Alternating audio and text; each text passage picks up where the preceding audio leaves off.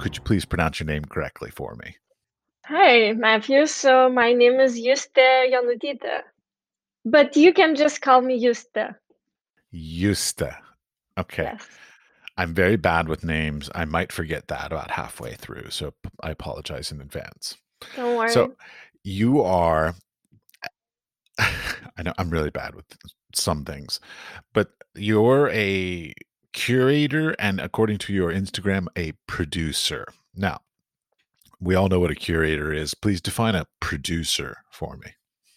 Well, essentially, it's just a word that I use to, I guess, describe me being a culture manager. And what I meant by being a producer was just that I do work with commissioning a work of art, and that doesn't only include, the conceptual part. So it doesn't mean that I only discuss ideas and write text, but I also really do with all aspects of commissioning new works of art. So, anything from just fundraising to communicating it, presenting it. So I just use this word producer to describe maybe a much broader sort of field of what is included in essentially, getting the works out there.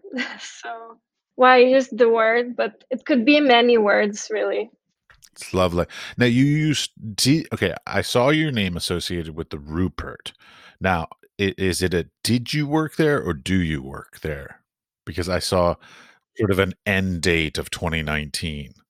So yeah, basically I joined Rupert first as a curator in 2013, and then soon became a director of the institution. So I was a director for 6 years until 2019, and then I decided to join the board at Rupert. So essentially, I'm still very involved, but maybe not on a daily basis. Yeah, and it's a very important institution in my life. I'm curious how you heard about it. I have no idea how I heard about it. I probably did a Google search for residencies. That's probably how it popped up. Exactly. So I guess even though there were many programs running in Rupert, so anything from exhibitions, alternative education programs, but residencies, I guess, was the part that was most prominent and heard about. And yeah, so it was a very important part of, I guess, the whole Vilnius art scene and European art scene, I guess. Oh yeah, residencies are very important to the European art scene for sure. So, okay, now were you part of the residency program while you were there and or as a board member? Well, so exactly, I started this program, yeah, 7 years ago now. So I started together with my team this program. And at the beginning, I guess we were really trying very different format. And then eventually we kind of learned what worked and what didn't work. And so we became a lot more flexible in a way. Tell me, what Yeah. did you learn? What did work? What didn't work? I Mm. love those. So I guess like very many different things from just like the very, I guess, technical aspects that not every artist can, take 3 months out of their life, out of their like work, family, teaching careers and so on, and just come somewhere for like a long period of time that starts at exactly the same date.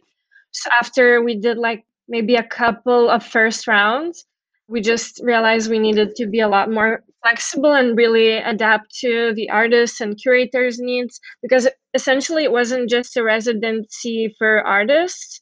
It was really for people from very different, I guess, disciplines too. So not just contemporary art, but also, researchers of architecture or design. people working even with game development, and yeah, artists, curators, activists. So yeah, we became, I guess, like a lot more flexible and tried to adjust also to the time frame that they had, the commitments that they had, because essentially it's much better that someone could come and really spend like a focused month or even 3 weeks rather than just come for like a 3 month period and then just go do all the shows and commitments somewhere else, come back, so it's just, I mean, so many things, because with residencies, it's not really just about the kind of curatorial feedback and helping them develop their project, but it's also like you become the host of those people. So like the hospitality aspect becomes really important. So it's like they're really seeing the whole like Vilnius and Lithuania and the whole art scene through what you show them and how you communicate things. But yeah, like even from the very, these like technical aspects to obviously adapting to each of their projects, because every residency ultimately has something, I guess, like distinctive about them. So because in Lithuania we don't have, a huge budget to spend maybe on like production, because we had like 30 residents a year, so obviously it would have to be very big allowances, but we try to really compensate that by individual work and individual attention. So there would always be people to give you feedback. We would really try to connect them to local curators so they would come see their work. A lot of the time, collaborations would be born this way, and they would get invited to come back again and to collaborate. Some residents even ended up moving to Vilnius from UK or the US. So I guess like also the thing that we had to really adjust to each project and the needs of each artist, also creatively. So, one day you would be looking for like a clairvoyant to aid one project, and then another day you'd be like auditioning someone. And that was one of the things that we had to really, that we only learned, you cannot learn it from theory, but you also, just as it goes, you're learning a lot and trying to adapt. Certainly. No, when it comes to residencies, I'm always fascinated about sort of the process by which they're chosen because, okay, so like I'll make this all about me. I've applied for residencies in the past and I have never gotten any residencies. Now, I have no idea what I did wrong because of course they never gave me any feedback as to what they were looking for that I Mm. didn't match up with. So like when you all as the people receiving the applications, what are sort of what's the hierarchy? So the quality of the work is first, and then the CV, and then the statement of what you're going to do. Like, for instance, are people expected to have an end result when they go to your residency? So is there an outcome in expected, or is it just sort of open time for investigation? So Sorry, that was a lot of I questions. no, the question is very good and very relevant. But to be completely honest, like every residency has a kind of a plan or the way they work on their own. So it's really like what I can answer is only how we would select residents at Rupert, but this doesn't necessarily apply to every a residency. So Perfectly fine. No, no. yeah, Perfectly fine. I'll go talk to them yeah. separately. So this is just about the Rupert. So, well, to be like honest with you, it doesn't even, because you say you applied and you maybe didn't get accepted. I think it doesn't necessarily mean there's anything wrong with your application or your portfolio, because majority of the artists don't get in just simply because it's too competitive. So like as I said, like for example, we had 30 spots every year, and it would be like hundreds and hundreds of applications. So ultimately, 95% of the people don't get in. And when I say that every residency considers their priorities very individually, it's very true. And there are a lot of residencies that, only require like a CV, a portfolio, and then they evaluate based on that. So just these things. And for us, it was always very important, this like also personal work, personal like communication, because all of our programs were very intertwined. So the resident, I mean, it's not a residency, Rupert, where you just get the key to the studio and you're just left alone for that 1 or 2 months to work on your own. But it was really a very sociable program in a way. I mean, you weren't necessarily expected to get involved in everything, or always do like communal dinners or something, or teach necessarily. But we thought that, for example, people could benefit the most who did have like an interest maybe in something that either the Vilnius art scene could offer or some of the things that were happening in Lithuania could offer. So for us, it wasn't always like as important like how much the artist has achieved. So obviously we would get applications from artists who have shown in major museums around the world, like whether it's the Tate or Pompidou, but it wasn't the defining factor for us. Like we really tried to see also like their motivational letter and like what was the reason that the artists really why they wanted to be there out of all residencies, out of all the cities. Yes, you were gonna. Yes, I want to interrupt on that because you bring up a good Sure. point.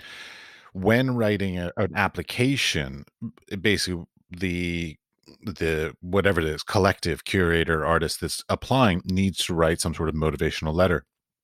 What makes for a good motivational letter? Well, there's again no single answer because even in the same jury, there are always, different preferences and opinions. But there are obviously exactly some things that will make it stand out more. So like one of them exactly would be just to explain why you need to, why the person wants to go to that, like, let's say residency. What are the reasons? Because I guess like you go through hundreds and thousands of applications and you don't want to be just receiving the same letter of motivation that the artists send, to 30 different institutions. They want to see why this artist needs to be in that place or with that team. So this is one of the things that will, in a way, make it more personal and that you can feel the person's motivation rather than they're just doing it just to have like another record in their CV that they attended this residency. So this is one of the things. Also, I mean, it really, really depends. But for us, like, we really encouraged if the residents were interested in alternative education because we did run parallelly an alternative education program. So if in some way the resident either wanted to participate or organize an event for that, that was something else that maybe was interesting to the team. And then again, yeah, sure. Wait, expand on what exactly is alternative education. You're throwing out a lot of terms, and I want to get them defined as we continue on. Of course, alternative education, it's like very similar to like residencies. It's like a kind of a program. It just means like it's a non-diploma education. I guess you must have been hearing a lot about these lately. We just started to emerge in like Europe and some other countries. Obviously, in the States, you had them a lot earlier, like starting, I think, in the 70s or something. But in Europe, essentially, like these programs are really it really depends on the context of each country where it's happening. So, in some places, it's really based on like reading groups, discussions, joint projects, sometimes community projects, like at the Open School East in London. But in Lithuania, because there were other things maybe missing, we tried to really arrange this program in a sense that artists could really gain some of the things that they weren't getting in the context of Vilnius at the time. So network, which we discussed earlier, being one of them, for example.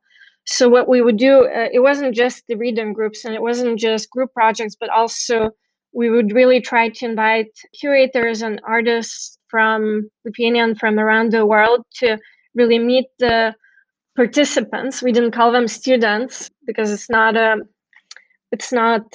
formal education, but and we would really try to give them the opportunity to have these studio visits to get feedback and also to meet them so that maybe they could recommend also someone they could speak to, or we had like, so we had each of these participants had like a project at the end. So it could be, for example, opening a contemporary art bookstore in the city of Kaunas in Lithuania. And then they would get connected to like a publisher in London, and maybe they would have like some feedback. So yes, but that only partly, I guess, answers your question. No, that directly answers my question. I completely Okay. understand. I just wanted to sort of get a sense of that.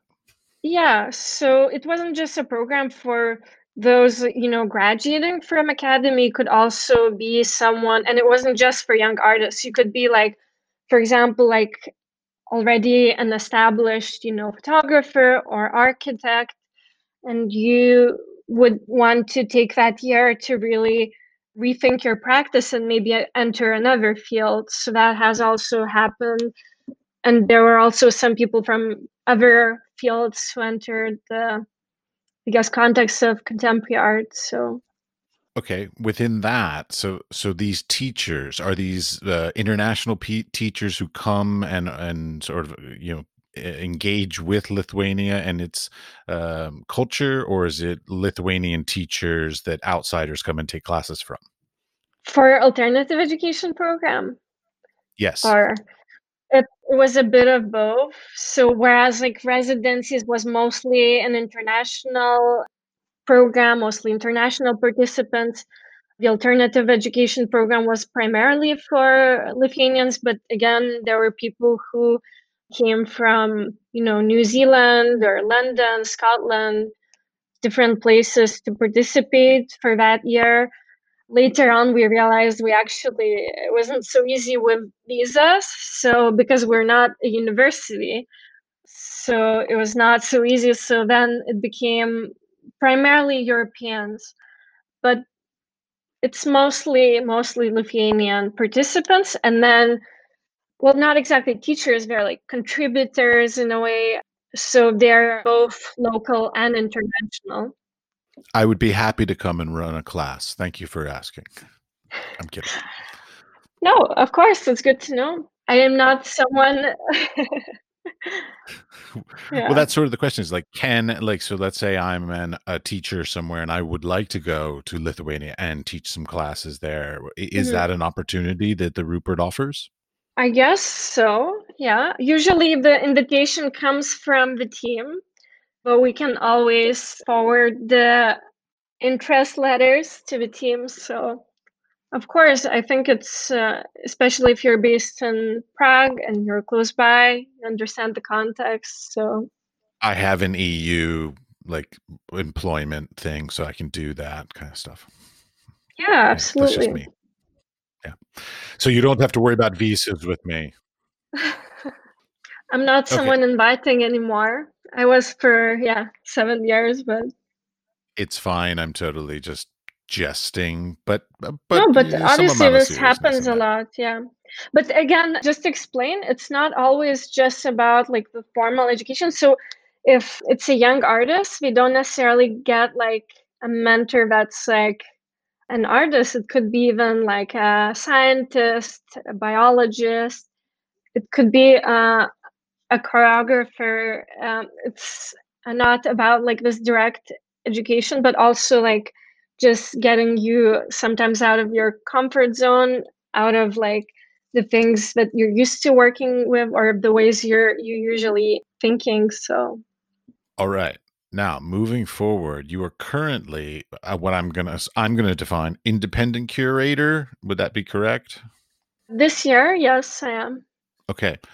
What are when I think about curators, I always wonder how does that sort of job work? Like, so are you sitting at a cafe and you're suddenly inspired to, make us an entire exhibition about something, and then you go and sort of like track down the artists? Is it, what in starts you down the path of, let's say, an exhibition?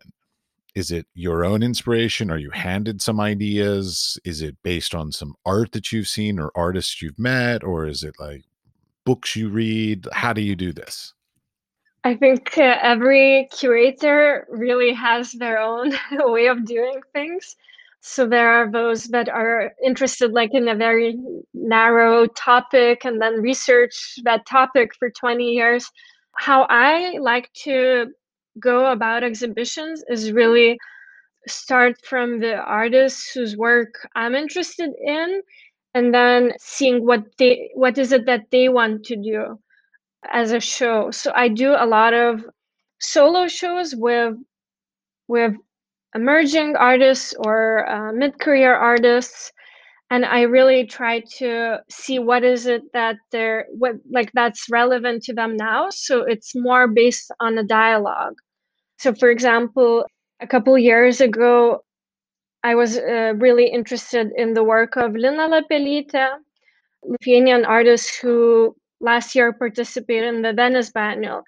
And then I was really curious what like a performance art solo show would look like with her because she has done a lot of performances all around the world, but she has never had like a solo show. So for me, it was just curious to develop a dialogue with her and see what are the some of the topics that she was interested in.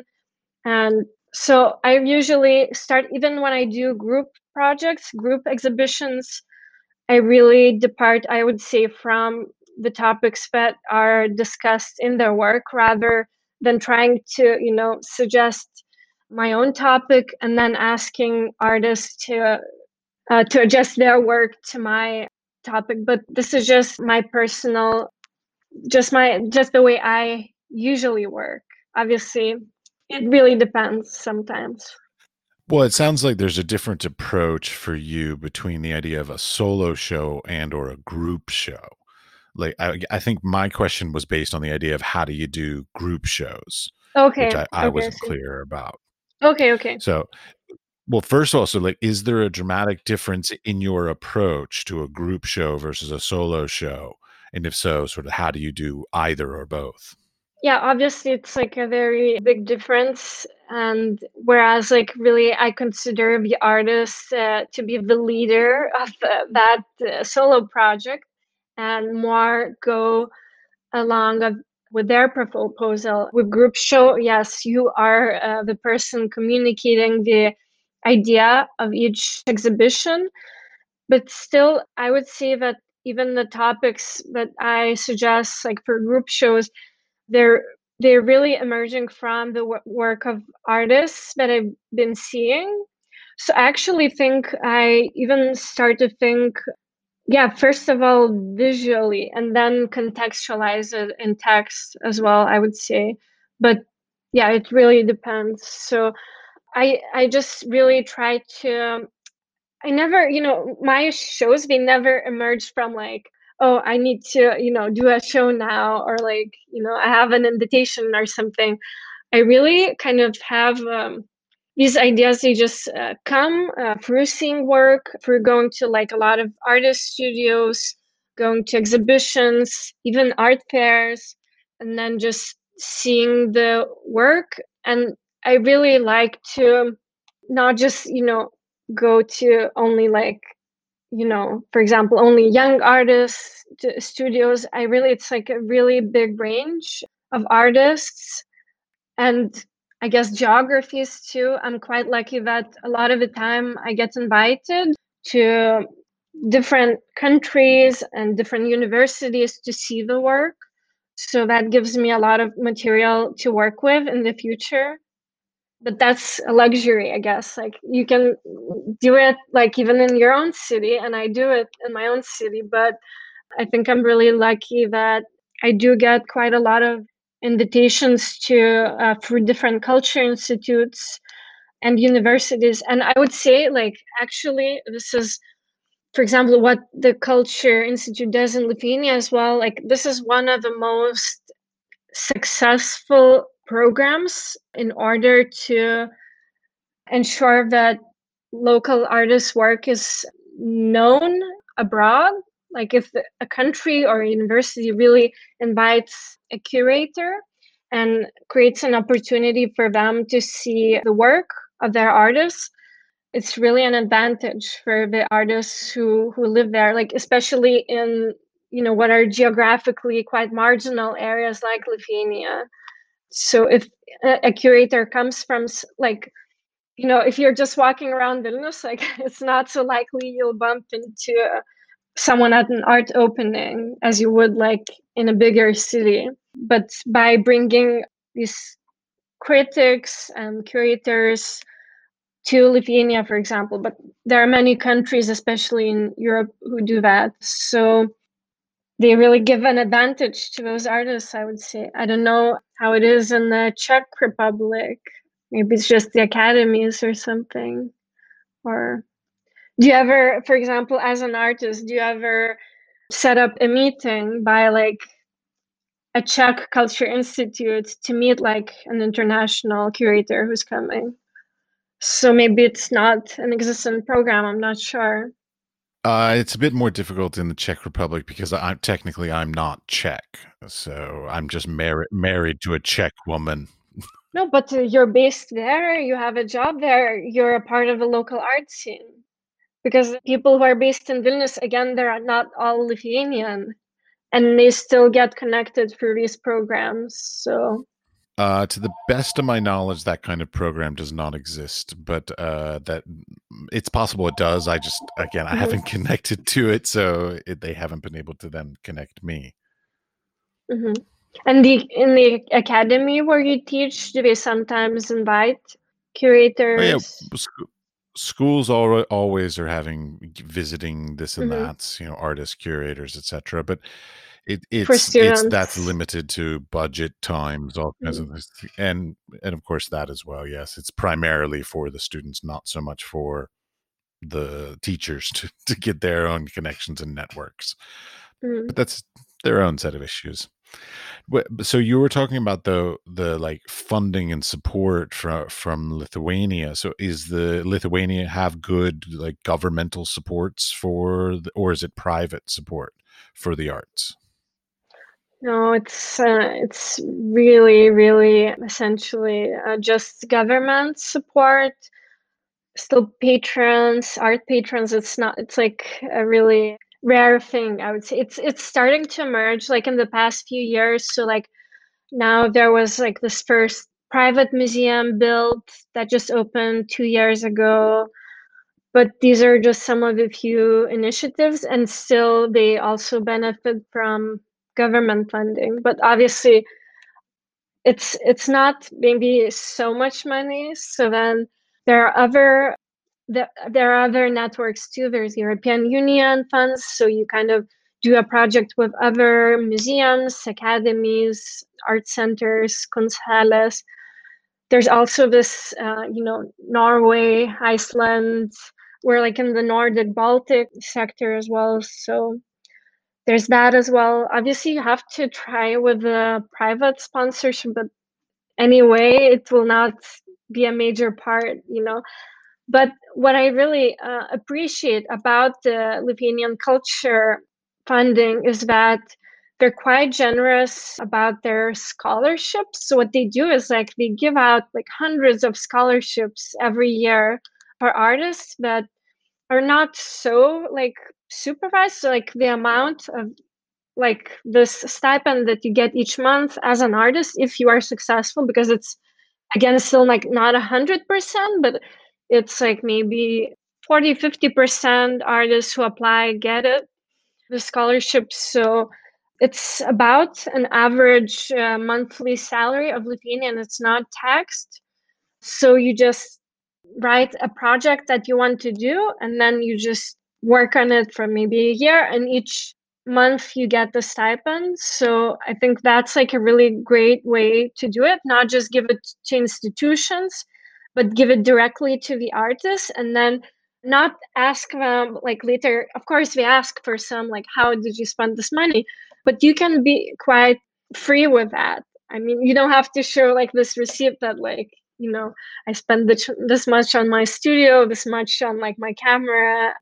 You can have quite a lot of freedom. So I think that's really important. And every 2 years you can apply for one. So that's one of the things that I've seen really working here.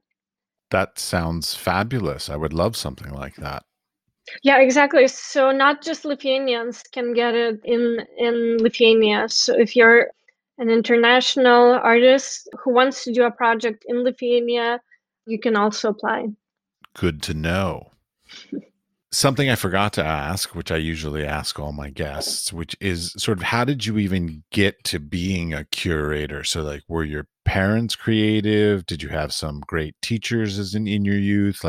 What was your upbringing that sort of brought you to this industry? No, I don't have any artists or curators in my family. My parents studied statistics. And I even actually went to a math high school. So it was, I guess, by accident. We had like a really great art history teacher. And art history is not usually taught in high schools, but just happened to be that we had this subject. And then when I graduated, I wasn't sure what I wanted to do yet. So I chose Scotland because in European Union, you can study for free in Scotland unless you're from England. Otherwise, everyone in England would study in Scotland. Not to have any doubt, but yeah, I did do art history in Scotland, in St. Andrews, but I never thought I would go into curating. It was actually, I think, yeah, by accident. I just graduated. I was applying for very different jobs, and I ended up, yeah, getting this year-long position that was meant for recent graduates at the Tate, and it just got me really involved. So yeah, and then I also worked with some artists soon after graduating. So I spent some time in New York working with Jonas Mackes and Barbara Hammer. And then I got this invitation to join Rupert, which was really great because you really have a lot of liberty to work with your own programs there and initiate something that you want to initiate. I would say some of these institutions in Lithuania are not as hierarchical in a way as like the more established institutions in, the States or in London. So yeah, I really enjoyed. Okay, Mhm. you brought up a phrase. Okay. You brought up a phrase that I just want to clarify. You keep saying you're invited. So like you were invited to the Rupert, you're invited to do exhibitions, you're invited to universities around.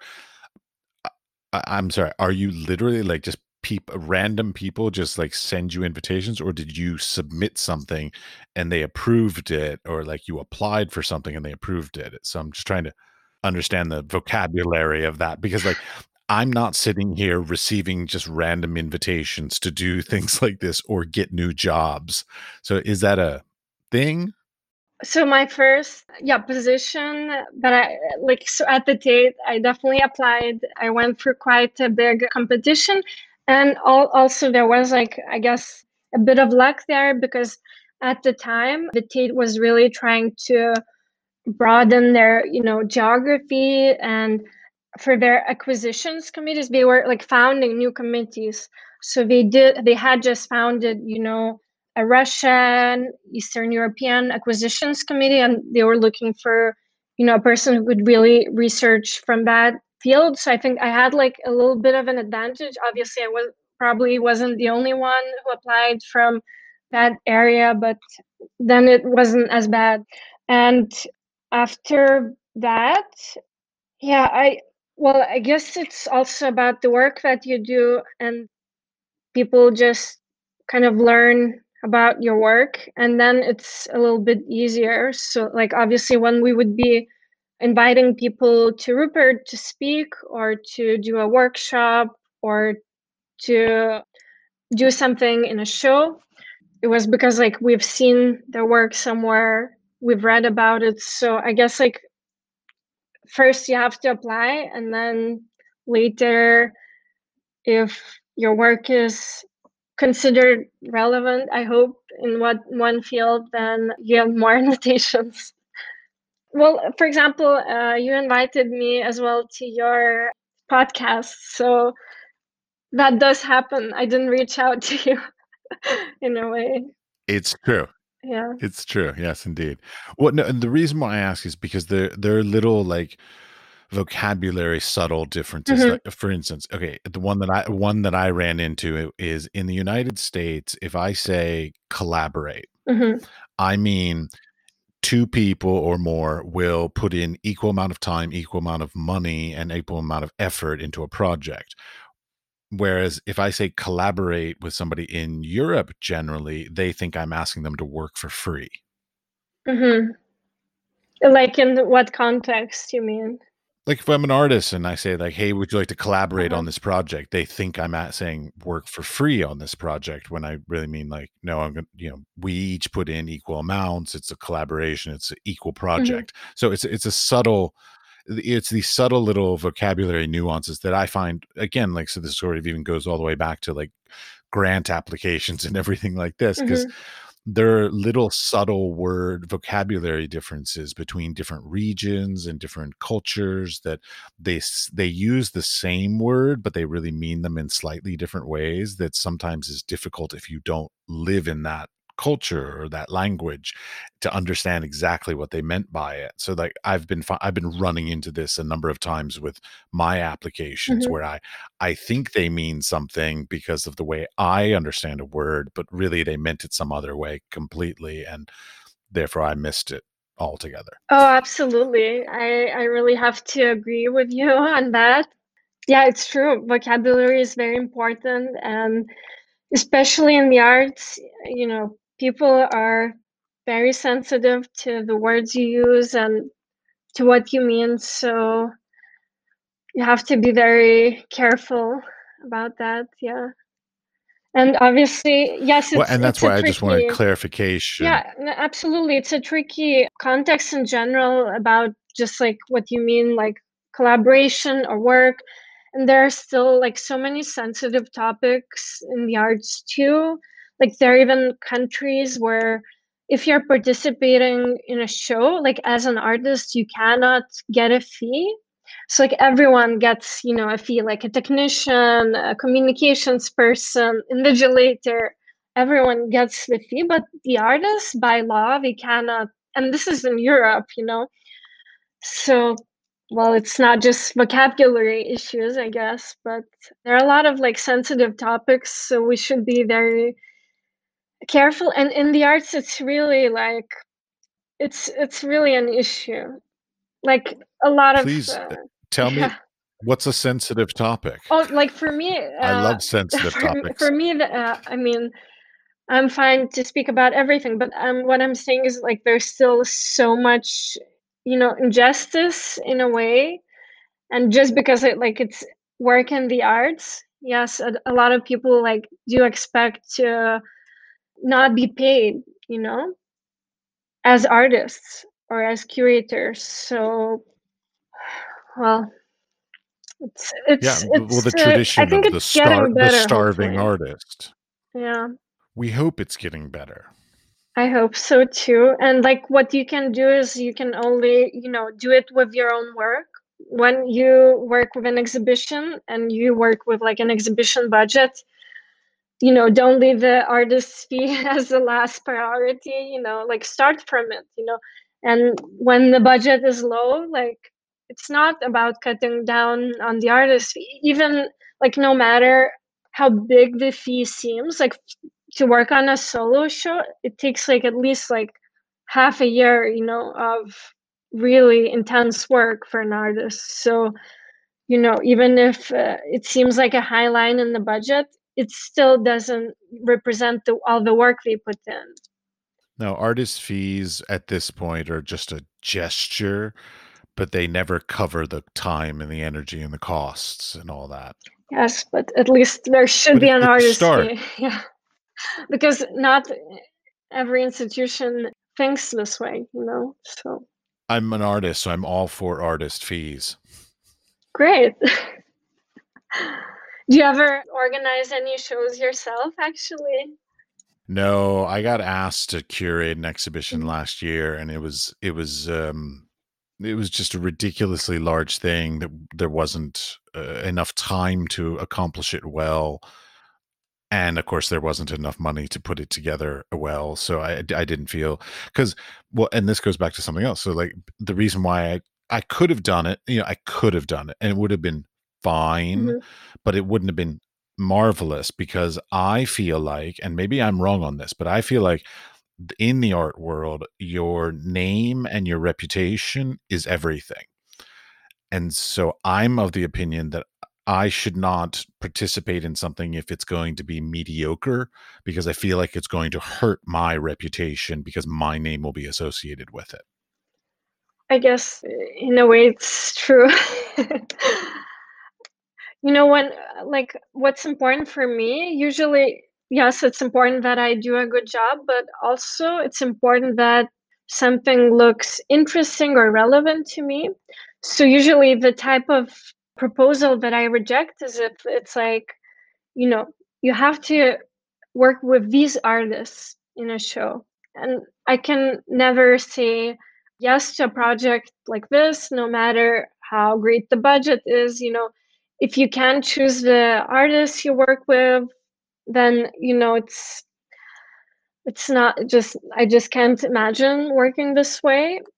Obviously, if it happens so that but it's never happened this way. But they would suggest to curate a show with like this list of artists, and then it just happens to be really relevant to your practice. So hopefully Curator gets this freedom.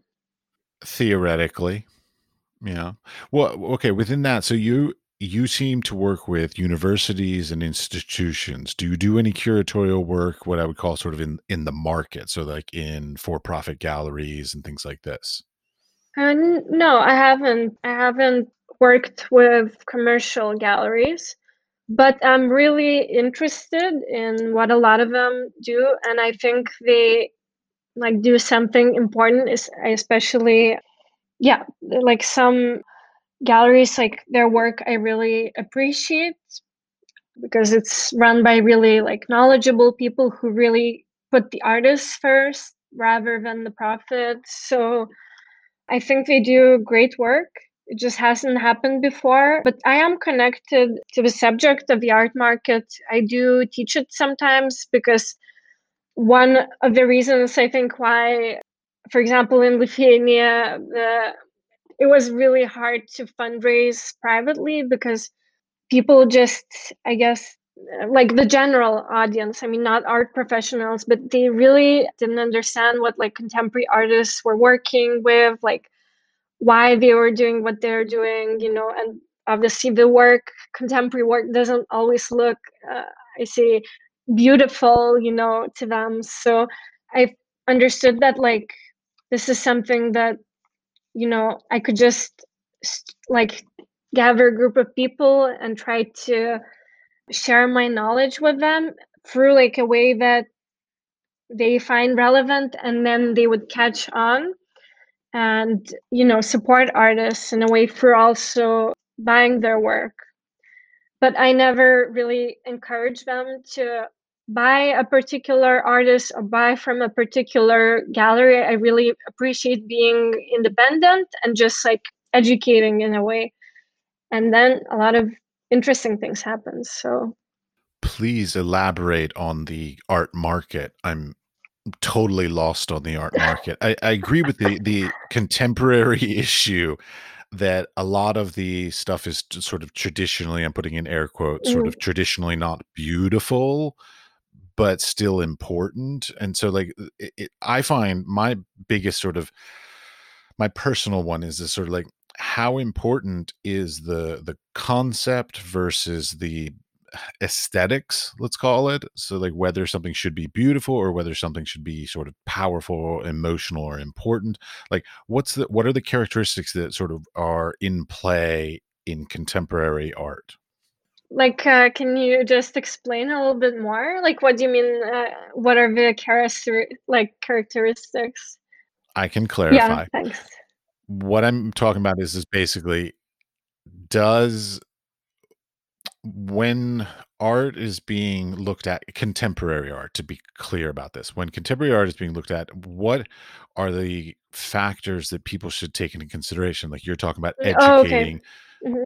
Yeah, people yeah. about this. So like should they be looking at the concept behind the Hmm. art and then interpreting like the thing, or is it more important the aesthetics, or is there a balance that should be struck between a certain amount of aesthetics and a certain amount of concept? Like where's Hmm. the current thing going on right now? Yeah, absolutely. The idea of the work, the themes discussed in the work, it can be the aesthetic too. I'm not downplaying it, but what I'm saying is like it's not just about that now, who makes it like more realistic or who has better skill. A lot of the time, like artists don't even create the work with their own hands anymore. So, it's not the most important factor to look for, which the general audience, at least like in Lithuania, doesn't even start to think about like before you start communicating it. But when you say like from an art market perspective, like then there are other things that should be looked at. I don't know if you asked me from like more of a art market perspective, but there are obviously things, even in the artist's CV that the person interested to acquire the work should look at. So there are many, many aspects that constitute this, like financially, the value of the work of art. So that's like another subject completely. Please elaborate. Mm. What should people be looking for in the CVs to help to whatever elevate the artist or the price of their works?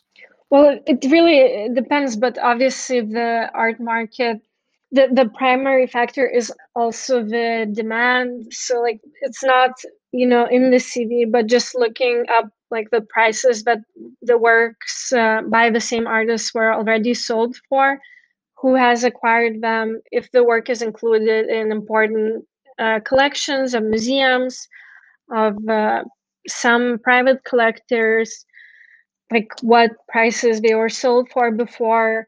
It can be, but it doesn't have to be, like where the artist graduated from, which solo and group shows they had, which critics reviews it received in which publications.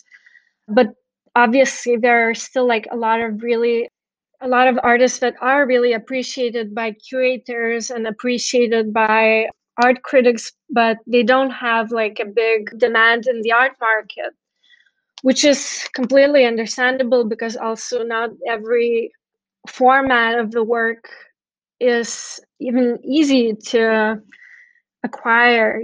Like if you're buying a performance art or a piece, or it can be really complicated. There are works that are really hard to preserve. So I think, the financial value of the work is not the only relevant thing. I think people should collect what they think is relevant, just because the artist graduated from certain academy or did a certain residency. It's not a reason, but obviously it is an important factor if you want to ensure that the financial value of the work stays the same or increases. So it can be relevant. But I also sometimes buy works myself. So I really just do it based on the works that I find relevant, and I don't really care about their art market value so much when I just acquire something myself, because I just find meaning in the work and it speaks something to me. So that's the best. investment, in my opinion, if it really gives you like ideas, if it represents your values, if it inspires you. That's like the biggest thing you can get. Certainly. I collect because of things that I like the stories behind. Like that's my thing. Like I love being able to have a story behind whatever is in my home. If it doesn't have a story, I see no reason to have it. I think that's a great strategy, actually. Yeah. Well, if it's no fun to like share with somebody else, like the story of either how I bought it or how I found the artist or what the artist meant by it, like some interesting dynamic story, like that's boring to me. I Yeah, like a it's story. it's very personal, for every person. They really, if it makes sense to you, that's ultimately what matters. Any topics that you want to discuss that I haven't brought up or that you want to sort of expand on that I didn't let you expand on because I interrupted you? I would just encourage everyone to go and meet the artists, actually, especially people outside, like who don't work in the arts. A lot of the time they're like so afraid to just walk into an artist studio or open studios event. I think they just don't understand how much the artists and even curators like appreciate someone being interested in their work. I think don't be afraid to just see and ask, and yeah, get to know more about what the artists and curators are working on in your region where you are. So yeah, I think it's really, you're not going to learn about contemporary art just by reading about it. It's really about seeing it in person and about hearing what the artist has to say about it. So Okay, wait. I have a question from what you just said. It's a clear question, I think, this time. Okay, if an artist is trying to connect with a curator and sort of like these days, of course, because of COVID and the pandemic and everything, a lot of virtual sort of studio visits versus physical studio visits. And also a lot of times we're trying to connect with curators in other locales, other countries and so on. How can people artists effectively approach a curator who like for instance, let's say mhm, I'm in Prague and I want to approach you to do like a virtual studio visit to sort of get to know my work. Like what's an effective approach? So like mhm, an email with a link or an mhm, attachment and like and what do I say? Say like, "Hi, I love mhm, your work." mhm, Like what's the what's the mhm, right thing to say to actually engage with you? mhm. I think that in most countries, curators, at least the ones you find information about online, are extremely busy. They're a lot of the times overworked. And this kind of cold email will not work. So, what I would really try to do, I would really try to look at the programs in which the curator is already like involved in some way. So, there are maybe like 5 programs through which I usually like review artists' work through portfolios, through studio visits. So I usually just already devote time for that. And so it's much easier to reach a person not through email, because it's true that we receive a lot of those emails. And as a director, I definitely didn't have so much time to improvise on my day. So it could be really a lot of work lined up and even studio visits already ahead. So I didn't have time to just review portfolios when they were just sent by email. So I would just review the portfolios that were, for example, sent through for the residency. So I would go through all of them twice a year. There are other programs where, again, I'm offering studio visits or portfolio reviews through. So usually, if you just Google the person, like some of those things will come up. Another thing, yeah, if it's a maybe a person in your own city, then you can just try to, go to an art opening, speak to them there. But yeah, obviously, if it's like really, if the curator, is working with the topics in your work, then you can try. Like in the case when like the curator is really researching one topic and you're producing work in that topic, it could work. It could interest someone.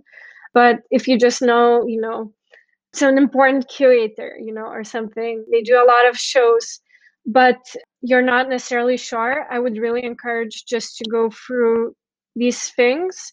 And even when for example, the application doesn't go through the residency's open call, because the jury usually it consists of, several people, not just you as one curator.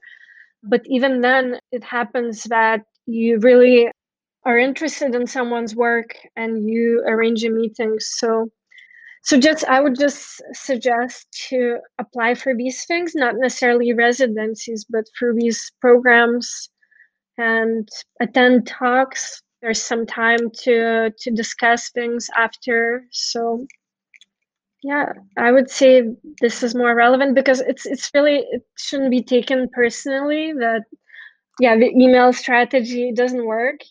There's just so much admin and other work that really the time that you're left to discover new artists is limited. So this goes for like both institutional curators and active independent curators.